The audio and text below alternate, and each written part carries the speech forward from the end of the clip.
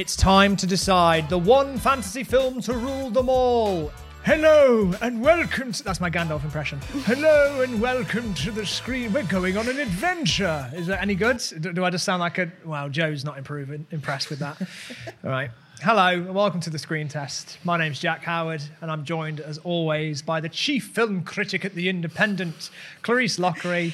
Hello, that was my attempt to be Hermione. 1/3 of the Cyber Nerds, Joe Kimwin. What's good? And we are joined by, well, it's the return of the king. Hey. Bam. Bamdalf the It's White. Bamalam. In the flesh. How are you doing, man? I'm good. How are you Welcome doing? back. Thank you. I think you're the first returning guest. Hey, I am. And you know what? I might have lost 2 times already, but third time's the charm, baby. Let's go. This week, we're going to work out what the one fantasy film is to rule them all. And this is inspired by the fact that Prime Video has the whole Hobbit trilogy available to watch right now. And there is, of course, a Lord of the Rings TV series, plus a Wheel of Time series coming to the platform. So what better time to decide what the best fantasy film ever made is? So Clarice, Joe, and Bam, you've got to convince me why your choice of fantasy movie is the best one. Why me? Well, it's something to do with a prophecy about being the chosen one and saving humanity and all that sort of stuff. But I won't go into it now. It's kind of boring. But just know that there is a prophecy of sorts, and it picked me to pick films.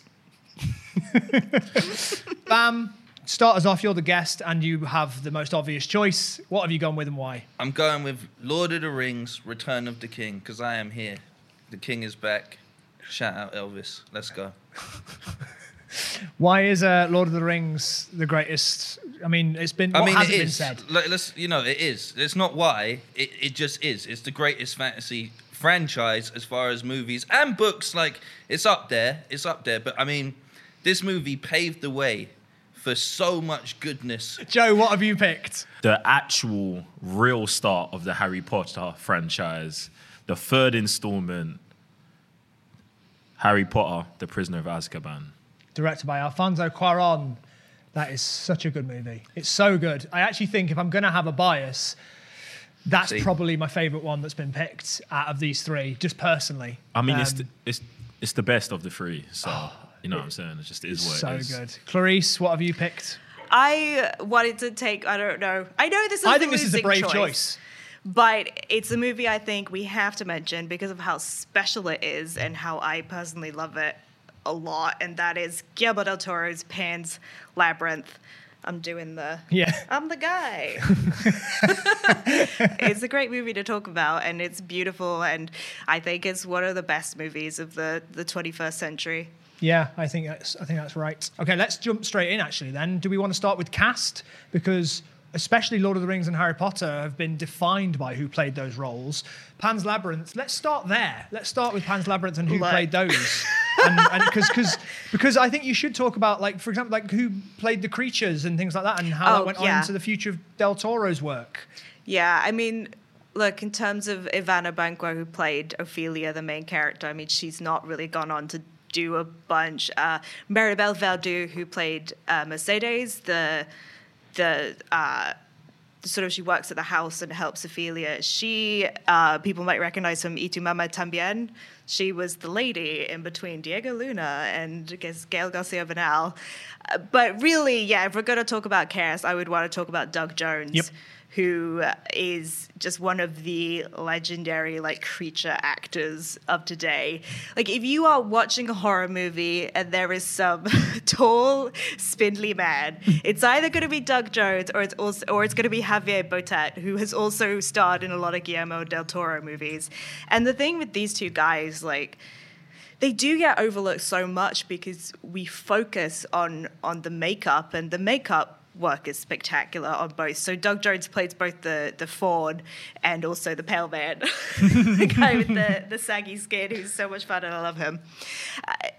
And yeah, the sort of prosthetics work on that, and the effects work for like the faun. He was on stilts, and they would just erase one part of his leg, so it looked like his legs were crooked. Just really, like, genius VFX work. But that takes away from the fact that these creatures would not be so spectacular and so interesting and so beloved if it weren't for the performances of Doug Jones, who is, acting is not just about facial expression. It's not just about the voice. It's about how you use your body. And Doug Jones has this incredible way of just like, if you shift a limb this way, you shift an arm, you go a little bit crooked, and you turn into something completely otherworldly. The way that the pale man, doesn't he run? Does he run? He sort of jogs. Yeah, the way that he moves down that hallway. That's very... just what I'm sort of seeing in my mind's eye. Is this like weird nightmare image of that, of him like coming towards me. Yeah, and if you look at what he did in sort of the other Guillermo del Toro movies, like he played Abe Sapien and Hellboy, and he was some of the ghosts in Crimson Peak. Like that is range, baby. Like I know they're all monsters, Star but Trek and the fish dude from Shape of Water, who was just meant to be like kind of hunky for a fish guy. Like there are levels to all his performances. It's like a different version of Pretty Fly for a white guy. Pretty hunky for a fish guy. Shape of Water. Woo! All right, Bam, let's go over to the Lord of the Rings. Talk to me about the casting of that.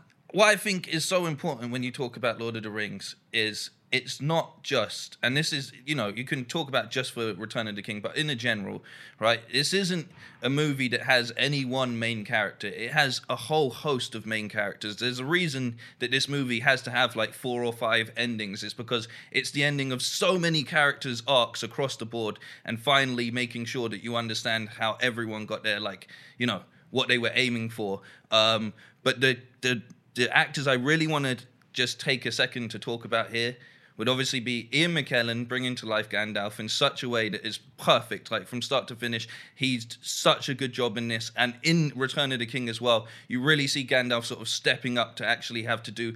He's always sort of on the edge, like in the other movies, like he's there trying to make sure that the ring's destroyed and so on and so forth. But in this, he kind of has to step up and be not just Gandalf the White, but like General Gandalf. You know, he's got to take charge of all of the war situation, and he really helps out with that. And then moving forward, you've got like Elijah Wood and Sean Astin playing Sam and Frodo, which again, like their dynamic as friends throughout this entire thing, but the way it all comes together in this movie is just, not only is it like a great commentary on like male masculinity and having a best friend and all of that. Like they convey such an array of emotions throughout this movie, and it's so important to actually carrying the movie as a whole, because their journey is the core element of this. But at the same time, everyone's got their own thing going on outside, and it works so perfectly. But when you have that friendship dynamic being pulled apart by Andy Serkis's portrayal of Smeagol or Gollum thrown in there as well, like those 3 actors in this movie works so well. One thing that you have, like if you're talking about like say like Harry Potter, is you have a blend of there's real world meets fantasy. And so there's a level of believability that becomes easier to perform because you're in like modern world, but it also goes into this wizarding world, which isn't that much different. But Lord of the Rings is complete fantasy. Like it's a world that you do not know at all, and it's brought to life. There's some ridiculous things in this movie that would make it even easier completely in Lord of to the life, Rings. like to a degree. But it's like it's kind of easy to be like, oh, what if I as a regular person suddenly found out I was a wizard, and how would I react to that? And put yourself in that mind state to a degree. But to just be like, I'm a dude that was born as a hobbit, like, and bring that like to life to a degree is to believability to the degree that you have in Lord of the Rings, and the scale. That's without even talking about how much effects did they bring in to make this look like a real world. But the believability and reality of all these characters is so well done that at no point do you go, this is a ridiculous like situation like at all. Like it's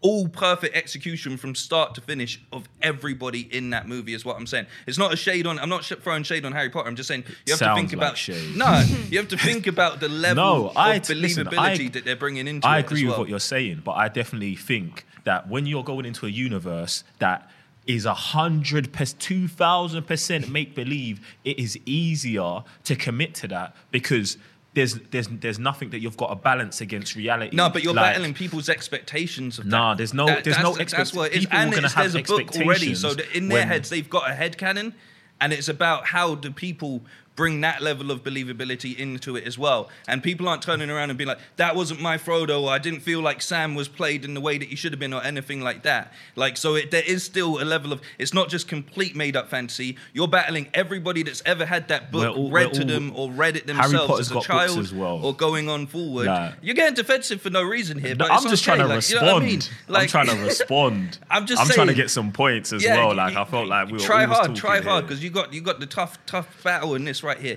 I was just trying to say that I think in Harry Potter, where you've got a universe where people actually understand and there are real things like cars and whatever you go to school in, people are always going to it's going to be harder to have that suspension of disbelief when he pulls out a wand and does that, and you're like, rah, that's not real. But in a universe where everything's fake and fantasy, it's easier to commit to that. Is Lord of the Rings fake? Like, I don't know if I see that much difference, because like Harry Potter is present and Lord of the Rings is past. Like, I think everything in Lord of the Rings is grounded to some element of history or folklore. Like, it's still tangible things of like cities and kings and ghosts and large elephants. It's not the same. It's not the same as going to a train station and running through a wall that takes you from King's Cross to Hogwarts. Like, from one station to another. That's not the same thing. Like, it's just not the same thing, innit? It's more about aspirational fan. I think that's But the as I'm saying about believability, like, I'm talking like, look, Andy Serkis's performance to bring to life a complete CGI character. Like, I'm not trying to poo-poo anyone's performance. Lord of the Rings is legit. And we get it. It won lots of Oscars. We understand that. That's not the point. I'm just saying what was done in Harry Potter, especially in this movie, I think has never been done and may never be done again, where 2 movies have come out with child actors pretty much, and in the 3rd installment, they get a director who everyone would believe at the time has got no right to be directing this movie, and we've grown with these actors, and then they transition from a kids franchise into, I don't want to say young adult, because in this one movie it goes from kids to young adults to there's a maturity to adults. Increase. Yeah, we mature through the whole thing in this one movie. Their performances increase in maturity, but the filmmaking and the film in general increases in maturity. Everything in this goes up like 10 notches, and like most franchises trying to do something like that, they fail all of the time. But Harry Potter,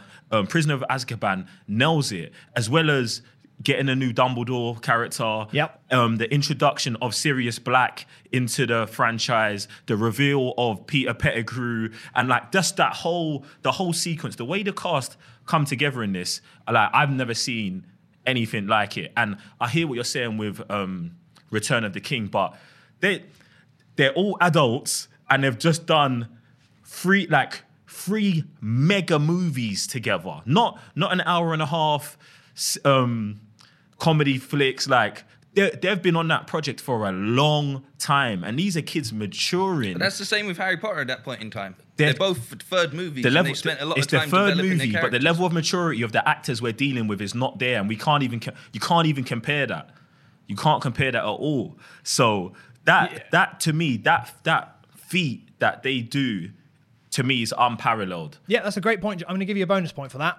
Yeah, and then you've also got people like Alan Rickman, and you're right, like mentioning Gary Oldman, like getting seasoned actors like that. I actually think that there's a comparison you can make between somebody like Gary Oldman and Ian McKellen, who get given really like over the top or wild dialogue to say, but they say it with such a gravitas behind their performance that you totally believe it. Like, you have Gary Oldman being like, he's a rat! And it's like, I totally buy that he is feeling some stuff about this. Gary Oldman legitimately feels like someone who's been locked up in Azkaban, and it's like there's only limited knowledge of the whole Azkaban. I've only watched the movies, so I'm speaking purely from I do have from one movie, small complaint from about movie Sirius knowledge. Black. So we're just hearing about Azkaban now, and he comes out, and you just believe Azkaban is the worst place in this universe, off rip, just off of his performance. Clarice, what were you going to say about your complaint about Sirius Black? Is it from the books? No, the ages don't match up. He's too old. Right, because he's meant to be the same. He was friends with James and Lily Potter. Right. But he's like significantly, they're all meant to be schoolmates. Like, sorry, I said it was a small complaint. No, I get it. He's too old for that, Headcanon. but. No, it's just like literal canon, and then you see in the movie James and Lily Potter, and it's like, why does this guy look like your uncle? I don't understand. Well, let's talk about the main three, though, Joe. Let's talk about the cast of Emma Watson and Daniel Radcliffe and Rupert Grint. I feel like they're great in this movie, and like I said, their performance is just a performance that has been growing together, and I feel like in this movie, it's legitly like they're a superhero team that works well together, even though they're all going through their own personal little battles. Like Hermione's living two lives at the same time. Harry's dealing with being excluded from everything what's going on for whatever reason, and Ron's just out here running around with Peter Pettigrew thinking that everything's all right when he's carrying the villain of the whole movie for the whole time. I love what the three of them do in this, and I feel like this is where, for me personally, I grew a connection to those three characters and was like, I need to see where this is going and how this progresses. I think that every single one of these has got an incredible cast.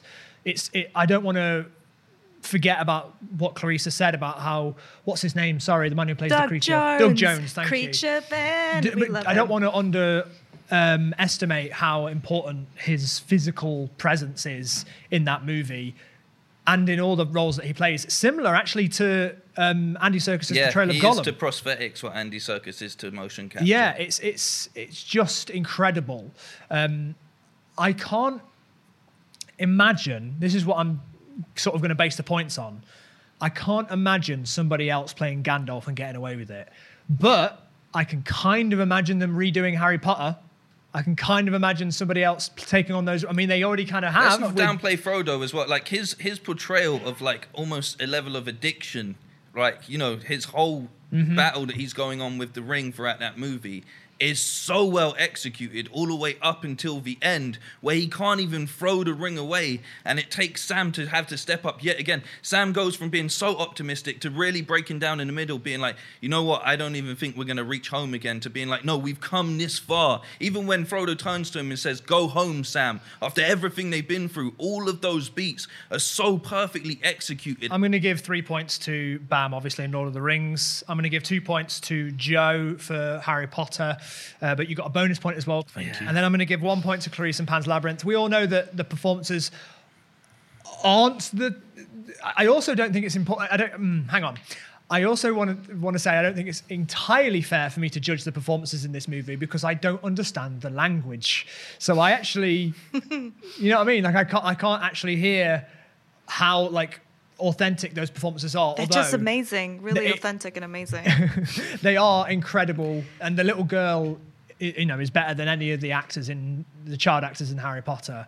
Yeah, that is true. She's so she good. Could easily just wipe the floor with Yeah. them, And which is not a diss on the villain. those three. He is awful. He is. I hate him so much. They do such a good job of making you hate him. And that actor, I think Sergi Lopez, was before then was kind of just like a melodrama guy. Like he was not known for serious performances, and no one wanted Guillermo to cast him. But he had faith in him, and he is, terrifying in that role. So at the end of the first round, Lord of the Rings has 3 points, Harry Potter has 3 points, and Pan's Labyrinth has 1 point. But I will not let that remain that way. It's not going to be It's fine. Lord of the Rings wiping the floor. It's I'm not fine. allowing that to happen. That's not interesting. It's not what we're here for. Hey, look, I just deserve a win at this point in time. There's no other way to put it. Please, can I just have this episode? All right, Bam, let's go to you first with memorable scene. Is Or it scenes. You or can talk about scenes? many. I mean, just pick one of the 16 endings. I swear, if you don't pick the one I'm thinking of right Okay, now. here we go. The opening scene with Smeagol Hobbit, that was a great way to open up the movie. Like, instantly, you're like, what's going on here? You get to see a bit into his past. It's really insightful. Plus, it's very, very colourful, which is a great contrast into the way the rest of the movie goes. When Gandalf and Pippin are about to go and meet Denethor, and Gandalf's all like, don't mention Aragorn. And he's like, well, actually, don't mention Frodo. Or his dead son.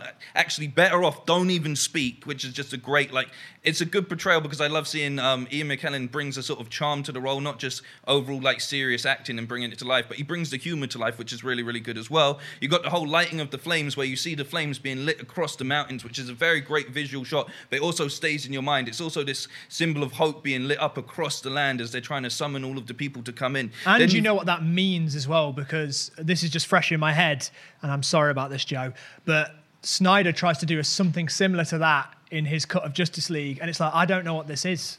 You've never mentioned this before, but in Lord of the Rings, they've established that, and you know what that means when that fire gets lit. And then light the fires, and you're like, okay, they're calling in the reinforcements. Then you've got the death of Faramir, which is really, really well done because you've got Pippin singing, you've got the contrast of the dude eating the food while Faramir, who's been basically told, I wish it was you that had died and not your brother, and he goes off into battle and dies anyway, which is just great metaphorically, great done visually, plus Pippin singing a little song, which I really thought was adorable. I was like, damn, this guy's got a good set of lungs on him.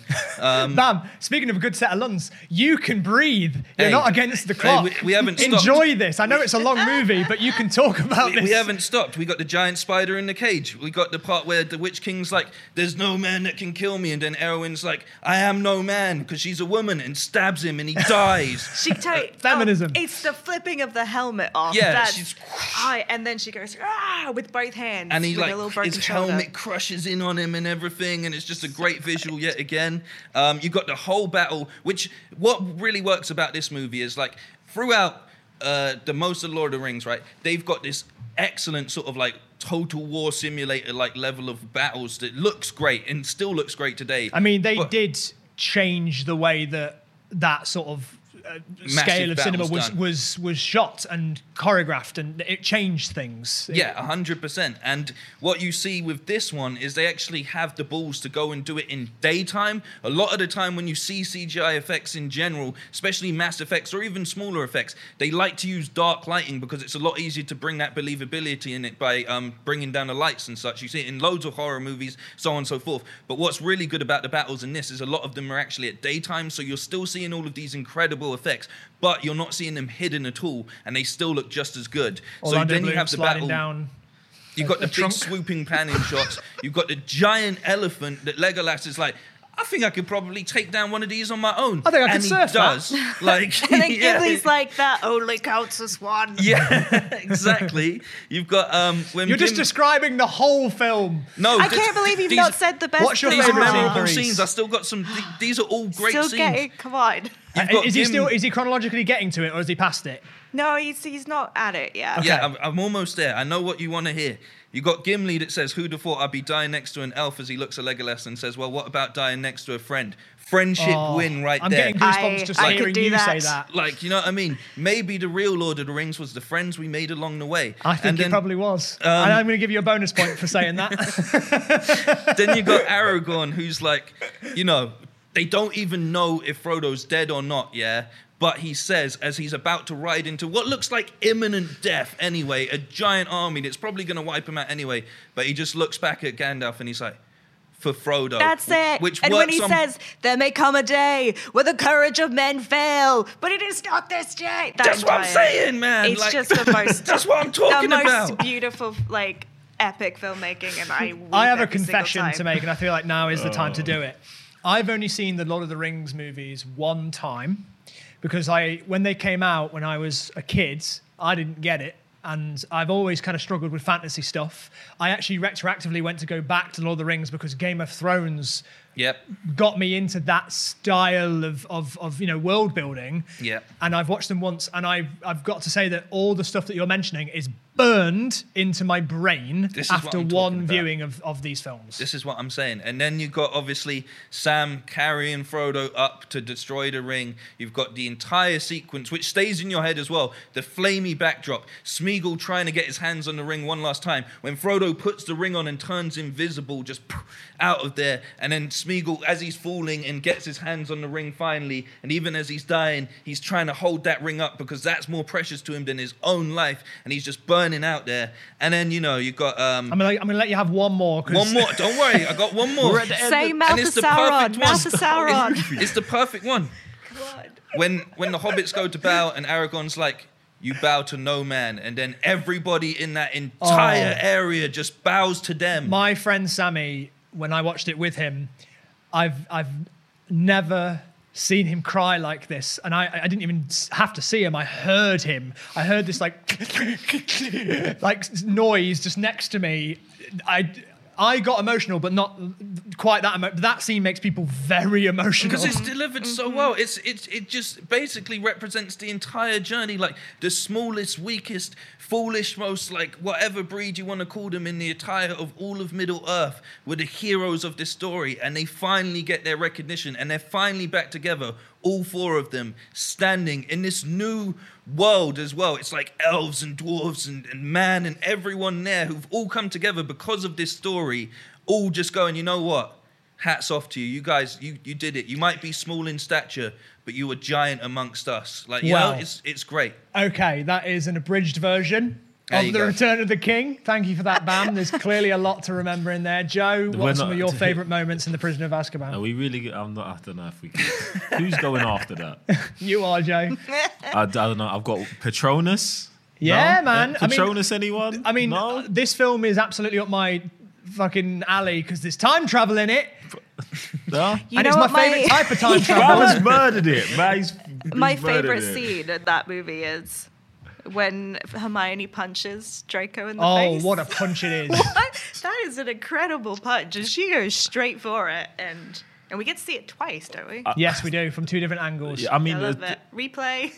There's a couple moments in this movie that I really love. I think one of them that stands out to me is the one where they're all in the Defense of the Dark Arts class and the shot comes in where it's looking at the class through the wardrobe mirror and it goes into the mirror and it comes out the other side and we're in the class. And I love that because I just feel like it's a sick shot. That's it. Quaron is a master of photography. Yeah. I think he even used, like he kind of practiced his single take shot stuff on this before doing Children of Men. Yeah. He was like, I'm just going to use this as a playground. Yeah, and there's so much of that. And I feel like that type of filmmaking and what he does really brings Hogwarts to life in a way we've never seen it. Like, anytime we go anywhere in Hogwarts, it's like we're actually walking there, we're actually traveling there, and it kind of ends up laying out the whole geography of what leads to what in Hogwarts, and that plays out later in the movie when we're time traveling and we're seeing them go, but we're really behind them. Like, we know exactly where they're heading to, and I feel like that's sick. Yeah, that's an underappreciated thing, because if I'm thinking about the layout of Hogwarts, that's the one I think of. I think about the Prisoner of Azkaban, like where Hogwarts is in relation to like Hagrid's hut, in relation to the forest, and I kind of can see that in my head based on the way that Quaron designed it.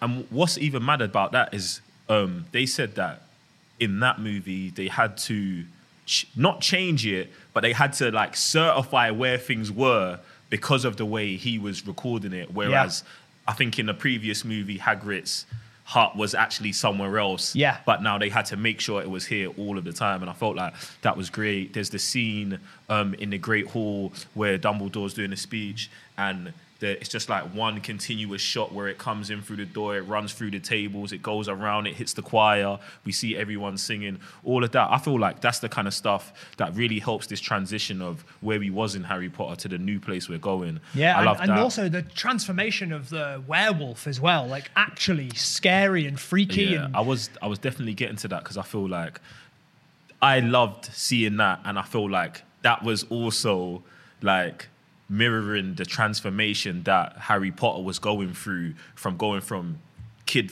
a kiddie movie to this is for everyone now, this is for adults, we can get into this. And they really go into that transformation. He does the thing again where he goes into the eye of I can't remember the character's name. He goes into Lupin. Professor Lupin's eye. it goes in as Lupin and he comes out and it's transformed as a werewolf. And I just feel like stuff like that I never at that time expected to see in Harry Potter. And then he brought it to life in such a way. So I feel like those scenes, the filmmaking, the directing on that stuff is top tier. A thing that just came into my head is Emma Thompson's incredible performance. My boy, you have the grin. She's doing such hammy acting, but makes it feel so real.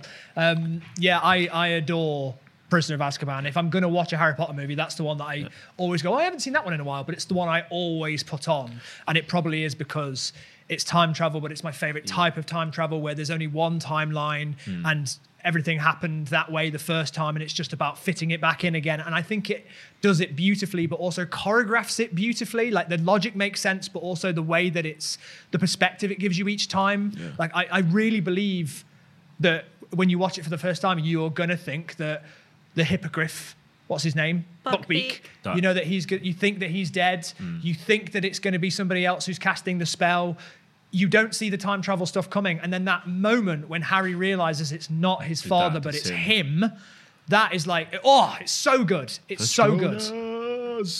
Yeah. And I love I think another one of my favorite bits is the fact that it feels like it's all been thought out before, because you get to the very end when they see Dumbledore and they're all like, thanks for helping us, Dumbledore. And he's like, what the fuck are you talking about? Yeah. Bye. Closes the door. Just that little like wink. And it's so clever because it makes the whole storyline feel like it's just a perfect little plan that Dumbledore had. And it gives him this extra. Like, that is magic. Like, that is pure magic. Is everything just working out nicely because Dumbledore made a suggestion. I think it's got a similar feeling. This is a wild comparison, but in terms of the experience I remember having, because I remember seeing that film when I was a kid. I don't remember how old I was when it came out, but coming out and being just excited about cinema, like just being like, that's why I love films. And I had the exact same experience when I watched Arrival, because there's that reveal in the film when you find out, oh, you've been hiding from me that this is about time, that my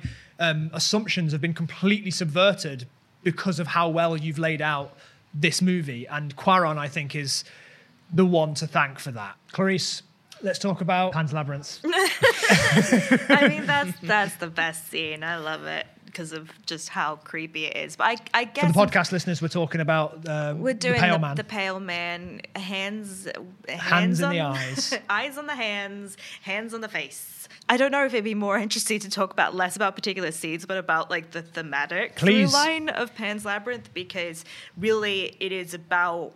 There's kind of a triangle of things going on where you have Ophelia's the fantasy and the nature and the faun. You have the Franco's fascist Spain, and you have the brutal violence of that. I think one scene that really, really always stands out to me is when he beats the guy with the bottle.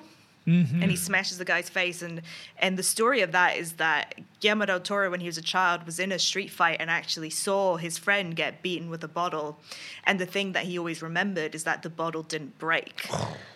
And so to translate that into this scene of like absolute horror, but it's such a Guillermo del Toro is so good with violence. I know that sounds really weird, but he's so good at creating this balance between, that scene is sort of it's like it's so over the top violent and gory, but there is something grounded to it. And so you feel kind of torn between something that is so awful that feels like it can't exist on this planet, and also the idea of, oh well, this is real though, like this is a real part of the texture of fascist Spain. And so you have the fantasy, and then you also have the rebel side, the resistance fighters. And what I've always really liked about Pan's Labyrinth is the way that Ophelia and Mercedes' storylines kind of run parallel to each other, because the assumption people always want to make is that, well, Ophelia's just imagining everything. It's not actually happening. It's just all her sort of way of processing desire to escape from the trauma. And Guillermo del Toro said, hey, look, everyone's got their own interpretation, and I support that, but hey, it's real. Right, it's real because of certain elements, like there's a point where she gets to the dead end in the labyrinth and it opens up and she managed to escape. That couldn't be possible in real life.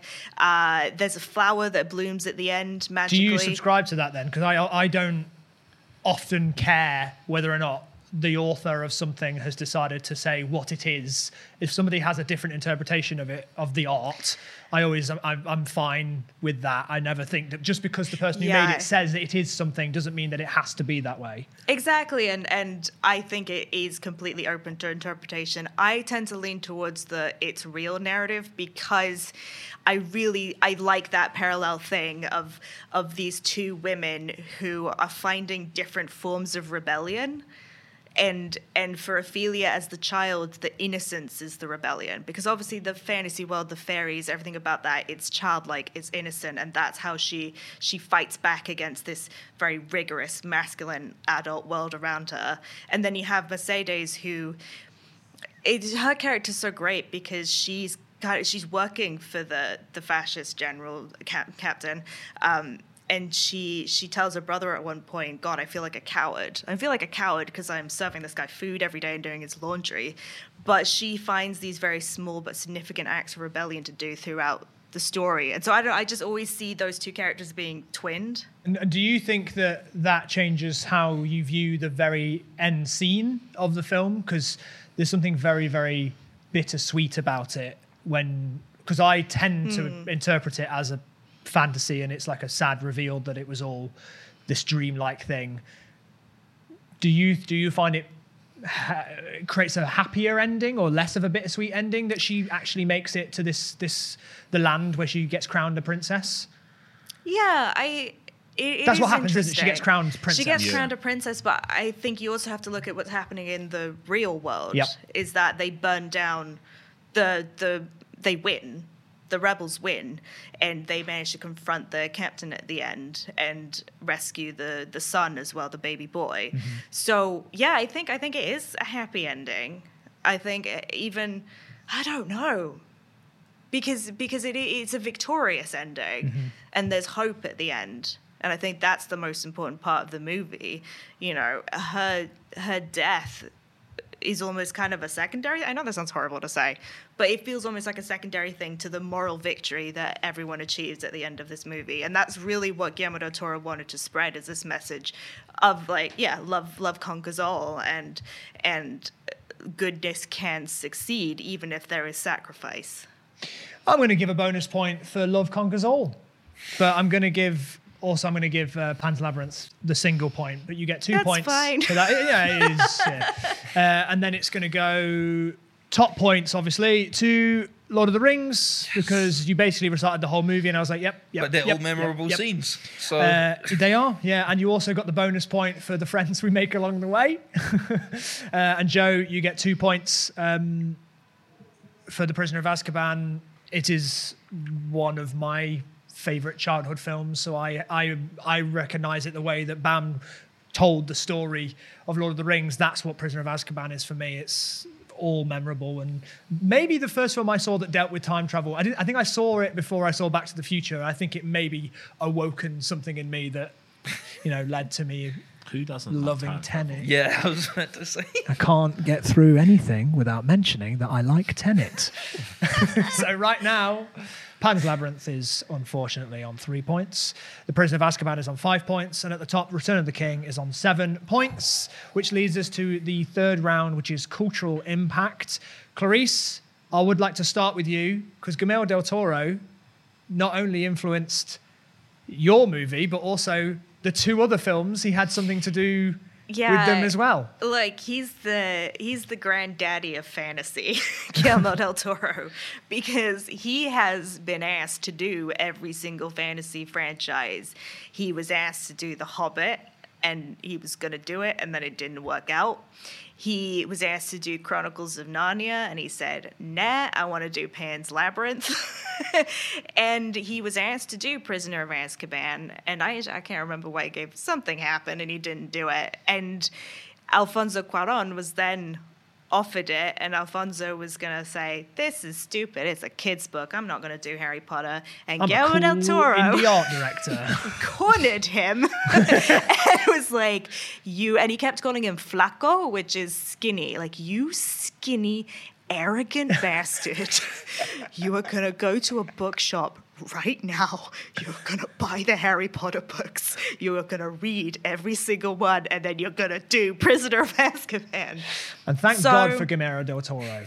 Yeah, so really, Prisoner of Azkaban would not exist without Guillermo del Toro. There's some cultural impact. So that's a fun fact. I'm going to give you a bonus point for Guillermo del Toro's influence on all of fantasy. He's just everywhere all the time, and then he keeps not making these movies and going off to make a robot or a lady having sex with a fish movie. Yeah, he's got a range. That's why we love him. What about Pan's Labyrinth in general? Do you think it's had a cultural impact on the rest of cinema in any way? Or do you think that's a quieter impact that it's had? I mean, definitely not compared to Lord of the Rings and Harry Potter. What do you mean? Like, no. I think if we can talk about cultural impact, it came at a really interesting time when I think Hollywood was starting to pay more attention to international cinema. Really, in terms of like, because I think it's coming around. It kind of came around at the same time as like Crouching Tiger and Hidden Dragon, this sort of early 2000s recognition. It was definitely the first film I remember my friends telling me that you had to watch it with subtitles, and I was like, ugh. Yeah, I feel like it was for a lot of people our age. It was the first, one of the first movies in a foreign language that a lot of people watched, and I think it sort of. It popularized international cinema as being something more than like sad French people, in people being sad and French, and it's in black and white. I think in kind of like the popular imagination, seeing something like Pan's Labyrinth made people go, oh yeah, like I don't need to be scared of subtitles because there are cool movies that are in different. That's what Bong Joon-ho says. Like, yeah. What a great Oscar speech! One of the many Oscar speeches that he gave. Joe, what do you think the cultural impact of Harry Potter and the Prisoner of Azkaban is, or Harry Potter in general? Much like you said, Jack, I'm not hugely into this type of magic fantasy, but Harry Potter opened a door to me to be into stuff like WandaVision now. And just any kind of show with magic, do you know what I'm saying? So I feel like it's definitely did transform a whole generation of people. But moving forward, it's a sticky situation for the wizarding world. Yeah. Do you think they'll ever remake it, or do a sequel in some way with like an adult version of Daniel Radcliffe playing Harry? I mean, feels like it's a fashionable thing to do now. Well, I feel like because it's a WB product, maybe. But they definitely shouldn't. They should just leave it where it's at. Maybe finish it. I'll be happy for them to finish the Fantastic Beast. And I'm hoping that the third Fantastic Beast movie takes the same change that the third Harry Potter movie does. I know it would be hard to do and the circumstances are different, but that's really what I want to see because I don't really like the first two Fantastic Beast movies. So the first one I thought was a struggle. And the second one I thought was actually one of the worst things I've seen in a long time. They just sucked the life out of the Harry Potter in terms franchise. Of the way it that should be really is written, fun, but it's not. Forget about JK's views for a second, even though we shouldn't. Her talent as a screenwriter is poor. It's so bad. The structure is terrible. And that's why you can't always just do books and screenwriting. There is a scene in the second one where they're explaining, they're in that crypt and there's a lot of exposition going on and everyone's yelling. And there's a line from Zoe Kravitz where she says something like, I don't know. And it's the most sincere line reading I've ever heard in the Harry Potter universe. Of her just being like, I don't know. I don't know what's going on. It's all the flashbacks within flashbacks within a story, and this person has a secret brother, and it's like, what the hell are you doing to your own work? Like, why did you build this up just to destroy it?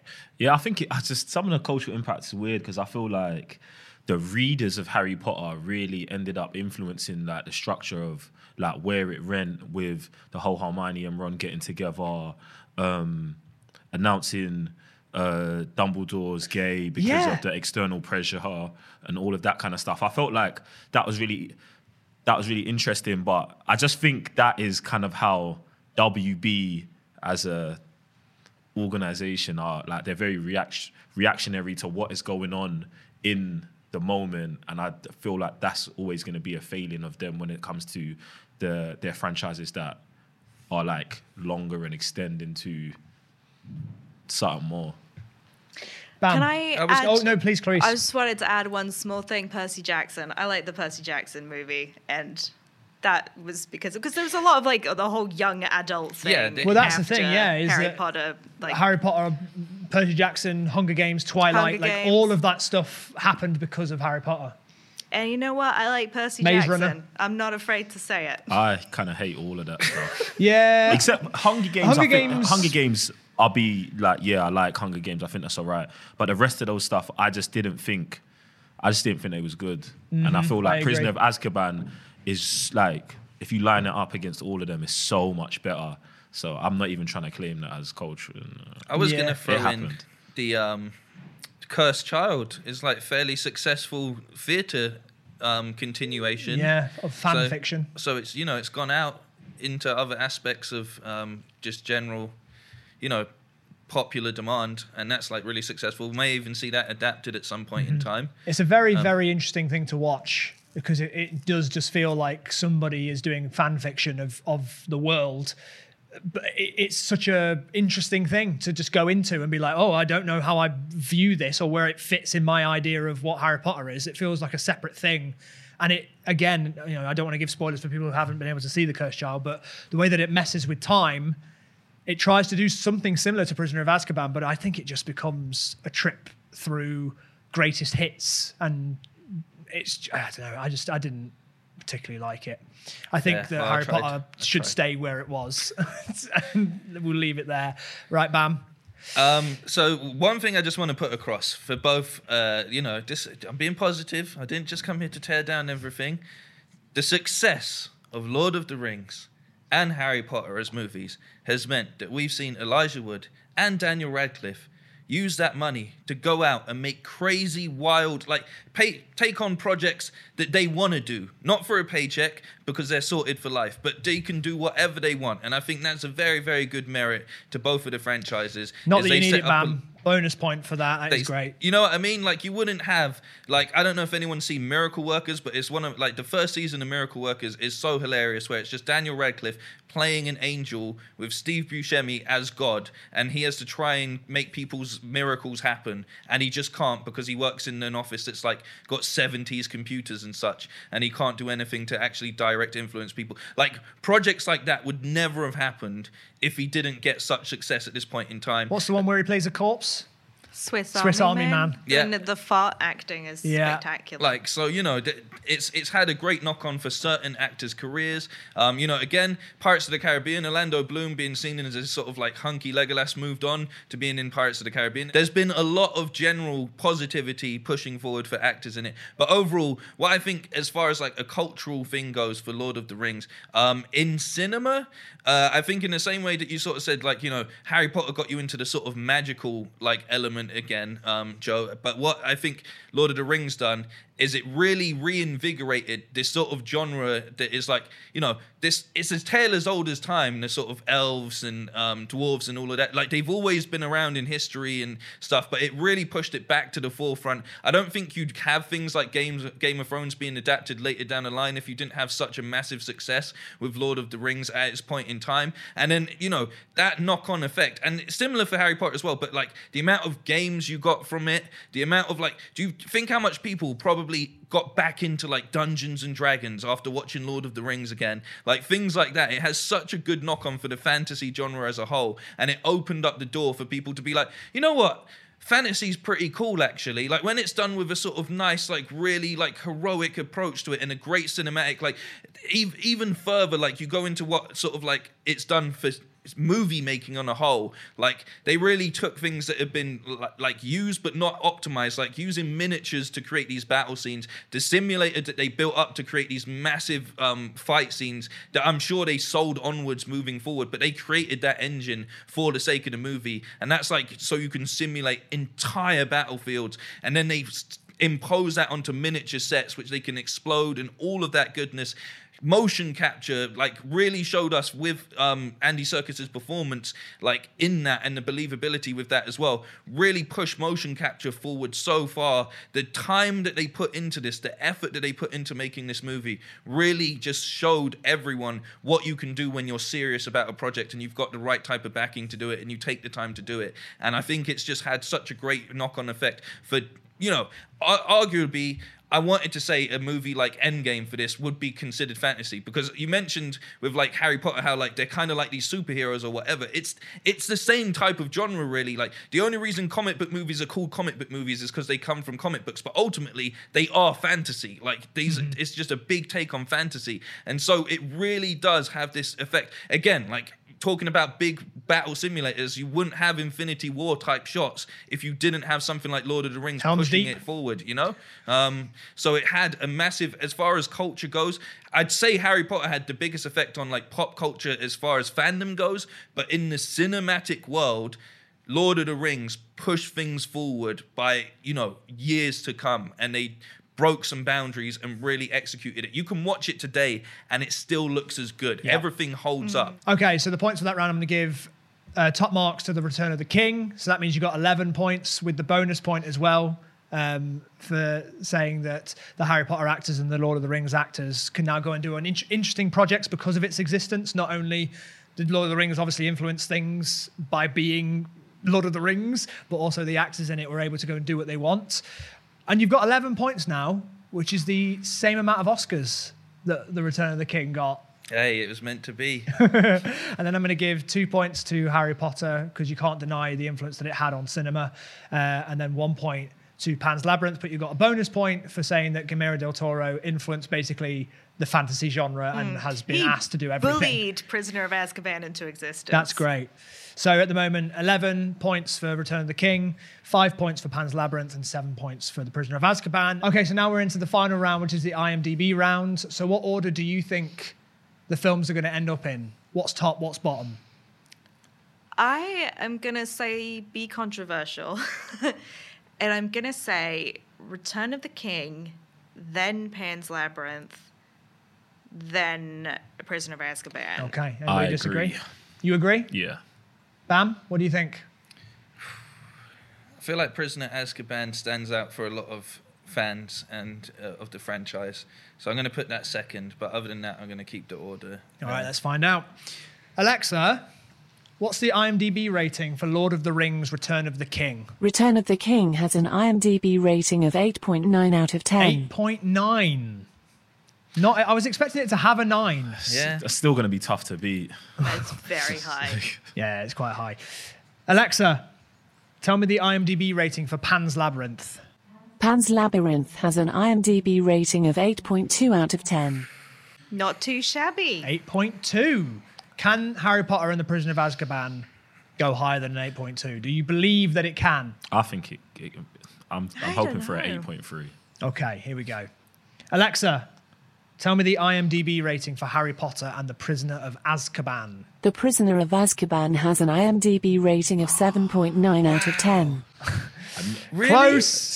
Close, which means that Lord of the Rings is at the top with 8.9, Pan's Labyrinth with 8.2, and Harry Potter and the Prisoner of Azkaban with 7.9, which means that the end points are as follows. Return of the King has 14 points. That's the highest I think that anything has scored on this show. Don't quote me on that, but it seems pretty friggin' high. And then Prisoner of Azkaban with 8 points and Pan's Labyrinth with 7 points.